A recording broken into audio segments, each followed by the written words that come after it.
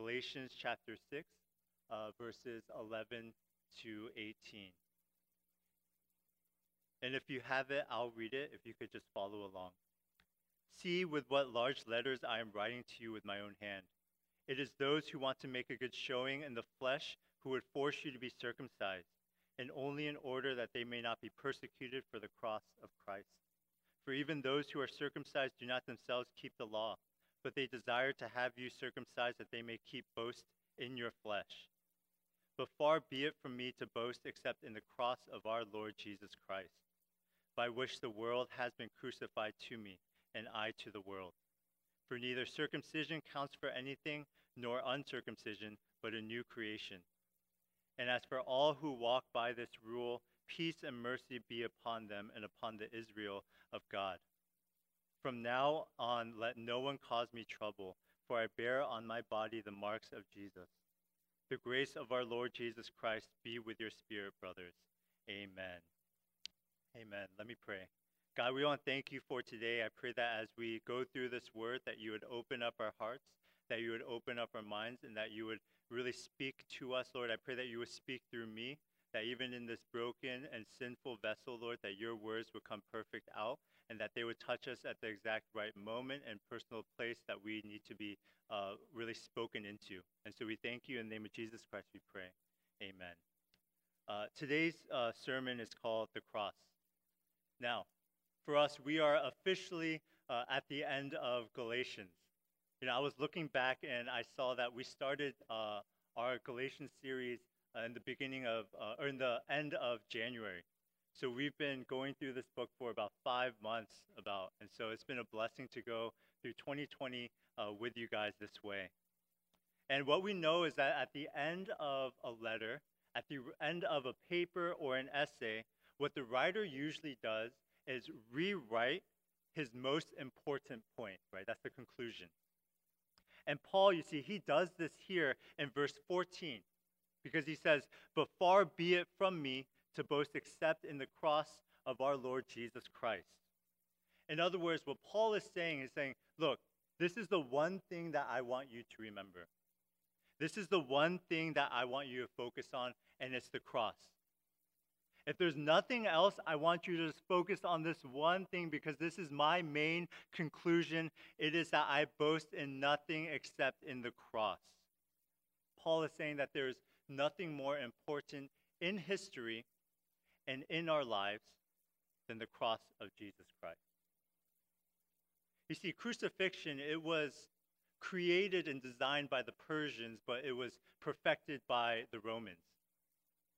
It was a perfect form of torture and of humiliation because what they would do is that the Romans would crucify people along the street, along the public highway, and they would crucify them completely naked. And so these people would be slowly dying of torture, and they would see men, women, and children just walking by them.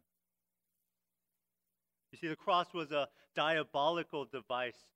It was a torture thing that was used to destroy and hurt criminals.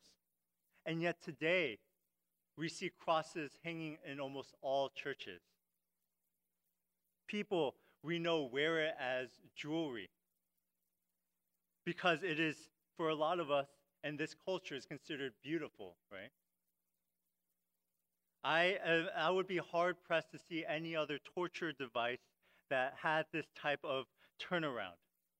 You know, I don't think we can ever go to Tiffany's and pick out a mini guillotine necklace as an anniversary gift. I don't think that's ever going to happen. The cross, you see, has turned from something horrendous to something beautiful. And I think that is a wonderful thing.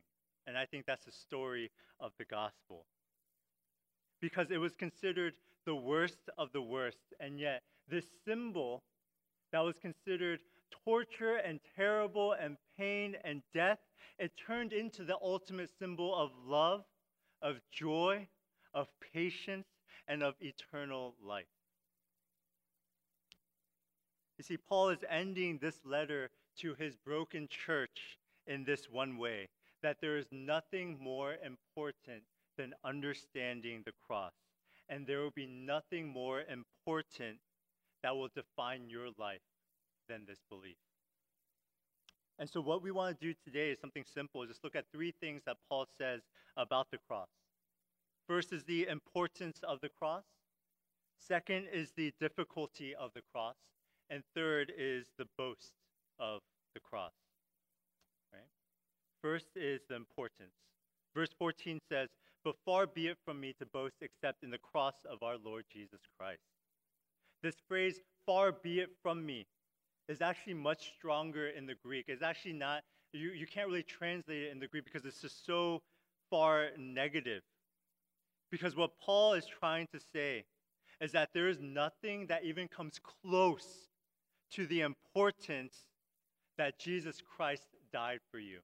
He's saying that there is nothing in this world that comes even a tiny bit within the same atmosphere as the belief that Jesus Christ has died for you. And this includes everything that you could possibly do. Because a lot of us, what we end up doing is we focus so much not on who Jesus Christ is, but on what he taught. And that's okay. That's a good thing to focus on those things. But when it becomes your priority, then that's wrong. Because the priority needs to be on your belief, not upon what Jesus simply taught. Because those things, we realize, only come in the aftermath.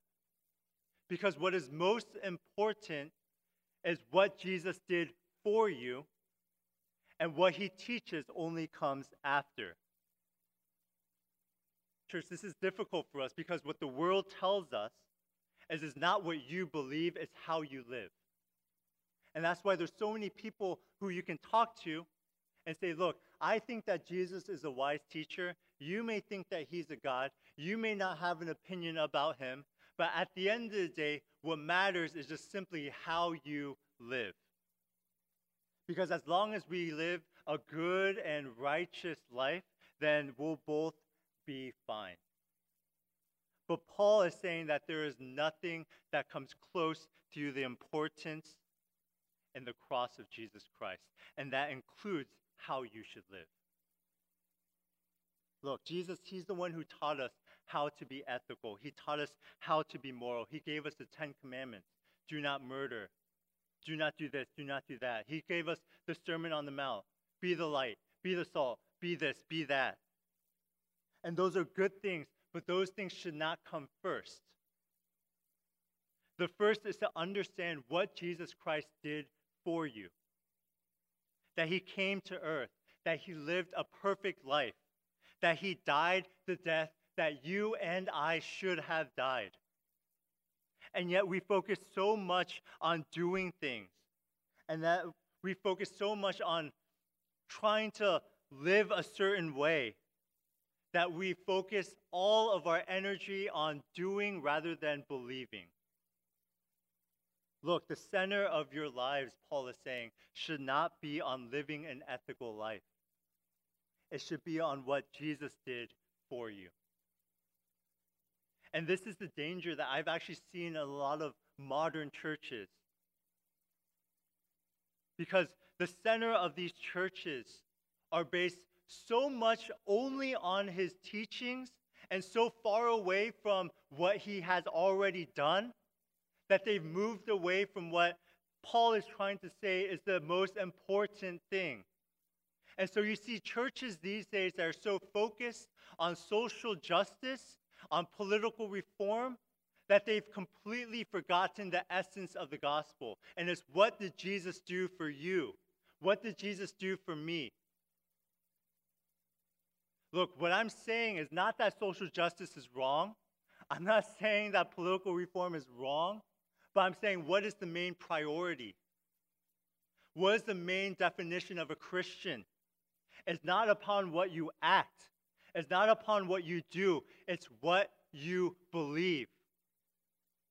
It's always going to start from the inner change, and that will lead to external action.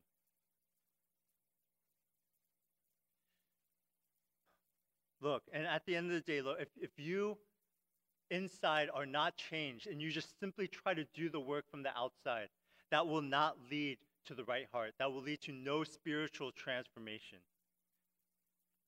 I talked about this a bit on the daily Bible thoughts. That's my little plug for that. But the, but the Persians and the Greeks, they would fight terrible wars against each other. And the Persians would almost 9 times out of 10 always outflank and outrank and outnumber the Greeks. And the most famous example of this was portrayed in the movie 300, the 2006 movie, a great movie. But when they were outnumbered, the Greeks would almost always win, though. Isn't that strange? Why would that be? Because you see, the Greek soldiers, they knew that they were free men, and the reason that they were fighting was because they loved their general, they loved their country. And you see, for the Persians, those soldiers, they were all enslaved. And so they were fighting because they were forced to fight. And so even though the actions were the same, it's meaningless. It's the motivation of your heart. If you are a Christian, what you believe has to come first. If your actions are right and your beliefs are wrong, then there's no meaning. It's why God would always say again and again that obedience is better than sacrifice. That you can sacrifice as much as you possibly can. But if there's no interchange within your heart, if you don't personally believe it, if you're not personally convicted by it, if you don't personally get hit by the cross of Jesus Christ and what he's done for you, then what's the point? See, doing good things isn't what separates Christianity from everything else. Everywhere does good things. Believing in the work of Jesus Christ is what separates Christians from the world. You know, Matthew, Mark, Luke, and John are the 4 biographies of Jesus in the Bible. And in the book of John, when you look through it, chapters 1 through 11 is the life of Jesus leading up to his death, that first half. And chapters 12 to 21, you see, are about his death. Isn't that strange? Isn't that interesting how half of Jesus' biography is about the cross? Now, why did John write it like this? You see, at the end of the book of John, he writes this one thing. He says, look, I could have tried to write down all that Jesus has done, but it would probably fill all the books of the entire world. So this is all that I wrote here. And so we can get frustrated at that, saying, why couldn't you have written down something else? Well, is this really all that you should have written down? And yet the answer is yes. Because for John, he was able to see what was most important. And for John, what was most important was the death of Jesus Christ. It's why out of all the things that he could have written, out of filling all the books of all the world, that he would do 25 chapters. And within those 25 chapters, half of it would be focused upon the cross. You see, the most important thing is the cross. But just because it's important doesn't mean that it's easy to believe. Because Paul, he says here, he speaks about the difficulty of believing the cross. Verse 12, it says, it is those who want to make a good showing in the flesh who would force you to be circumcised, only in order that they may not be persecuted for the cross of Christ. You see, if you believe in the true definition of the cross, if this is truly the center point of your life, if you truly understand what the Bible is trying to say about saying about the cross here, then Paul is saying that you will be persecuted for that. And the reason is simple. It's because the cross shows that we are all sinners in need of a Savior. For us, we love ranking ourselves in importance. We love ranking ourselves in our spiritual beliefs. But under the cross, it says that we are all same, we are all sinners, and we are all meant to die. You know, when I was younger, this was really difficult for me to accept. Because it meant that I was on the same page as the guy who missed church because he overslept. Nope. It meant that I was on the same page as that girl who kept on gossiping and just tearing down relationships and forcing people to leave the church. That's not me. The cross tells us, though, that we are no better than each other. That under the vision, under the sight of God, that we are all sinners. And that no matter how hard we work, we cannot work hard enough to gain our salvation. See, church, the cross, when you truly believe it, is offensive. It's offensive to our generation because it is seemingly so intolerant. The cross says that the only way that you can be saved is if you believe that Jesus Christ died for you, period. It's offensive because in a world that loves being in the gray, it is so clearly black and white.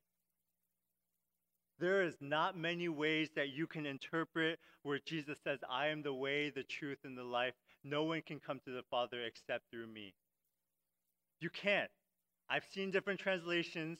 I've looked at the Greek. I've looked at different things. You can't interpret that verse in any other way than right here, what Jesus is trying to say. There's no wiggle room in interpretation. It's either him or it's nothing. This is how black and white the cross is. And when you believe in this, when you believe in the cross, man, do you see how it can't help but lead to persecution because you are living in a world of gray? Look, the cross is either going to define your life or it's going to be nothing. The cross is going to either be the greatest thing in your life or it's going to be the most repulsive thing in your life. And church, I would argue that if it is neither of those things, that maybe you don't have a full understanding of the cross itself. You see, Paul says that if you believe what Jesus has done for you, then you will have confidence in all that you do, that you will boast in him alone. Verse 14, I'm going to read to you one more time. But far be it from me to boast except in the cross of our Lord Jesus Christ, by which the world has been crucified to me, and I to the world.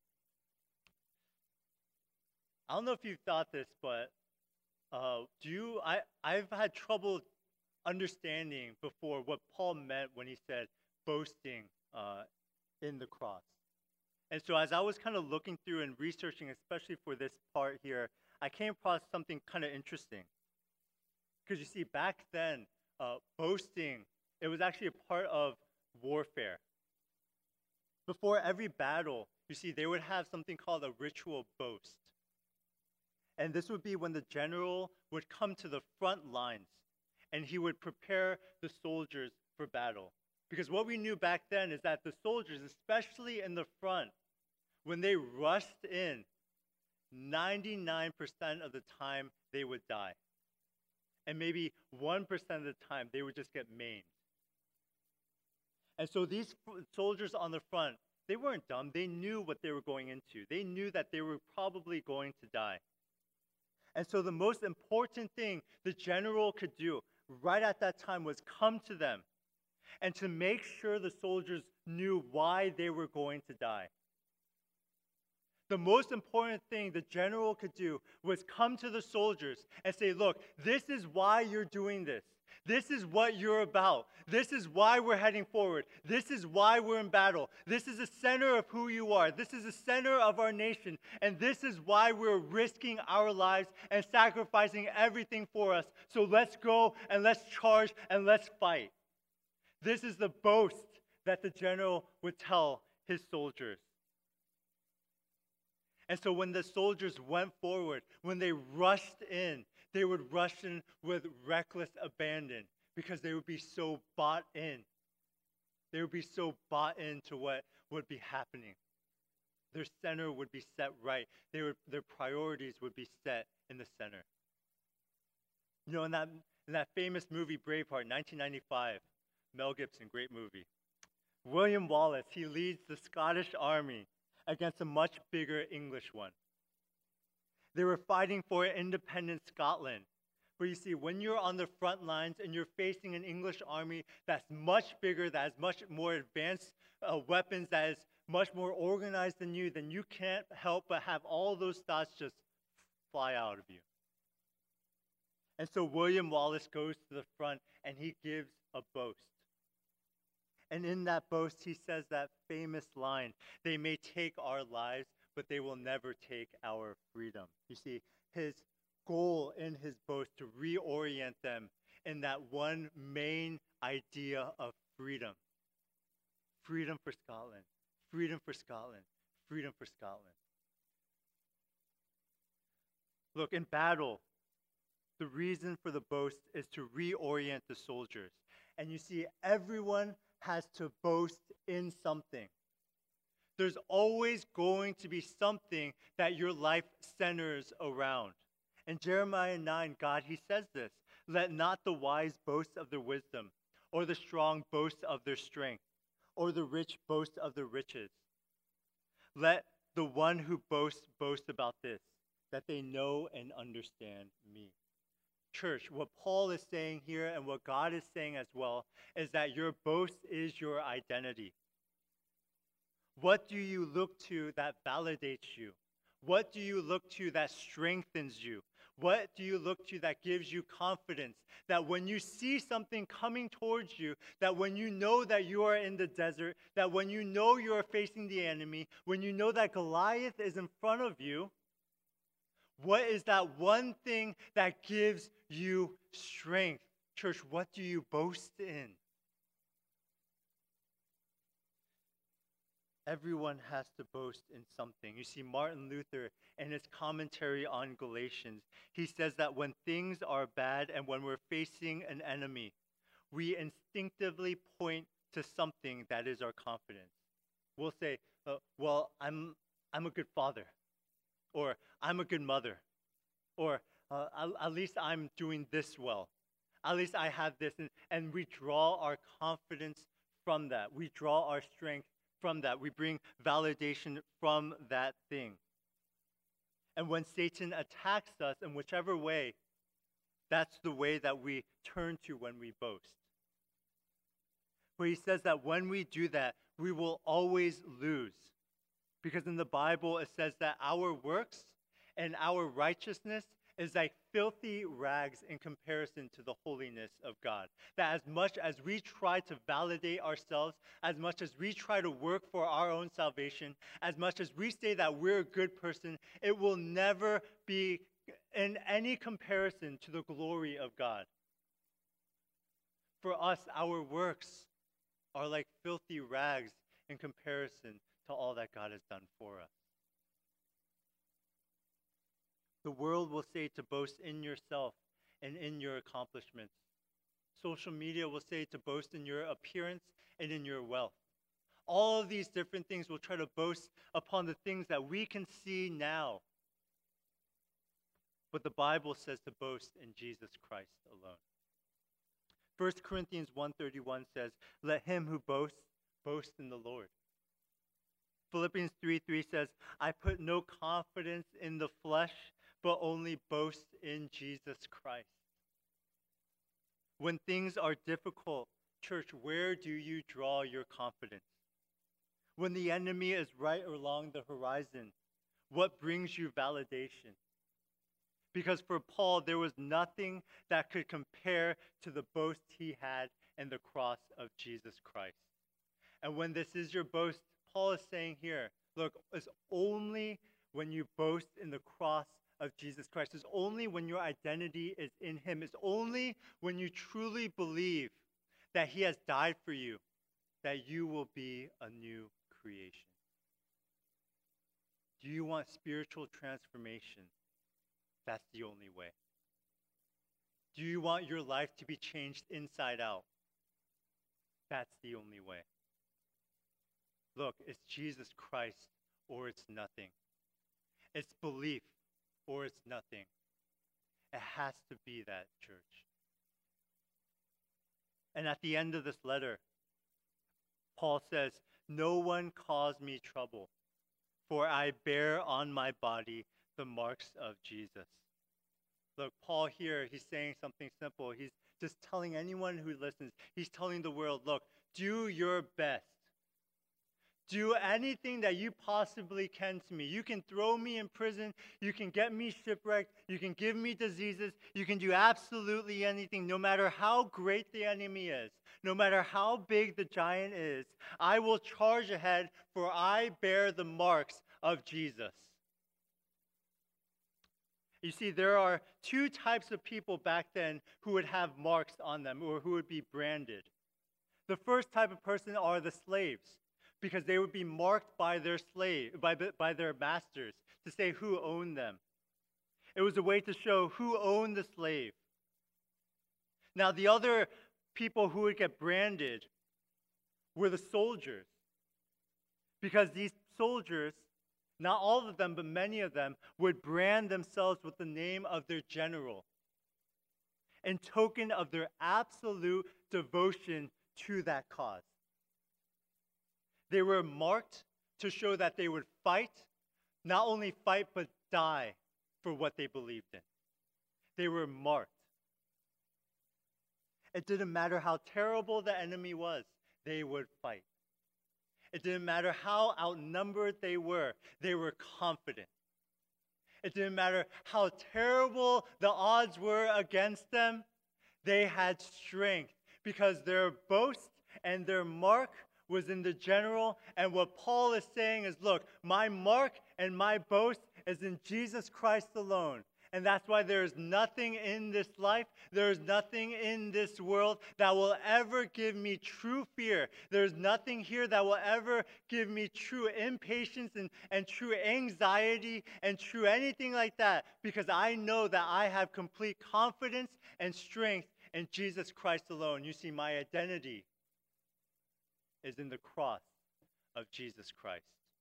And so, church, that's my question to you as we end our series on Galatians, as we have gone through all of these different steps and all of these different things about knowing and understanding who Jesus is. Is this your answer as well?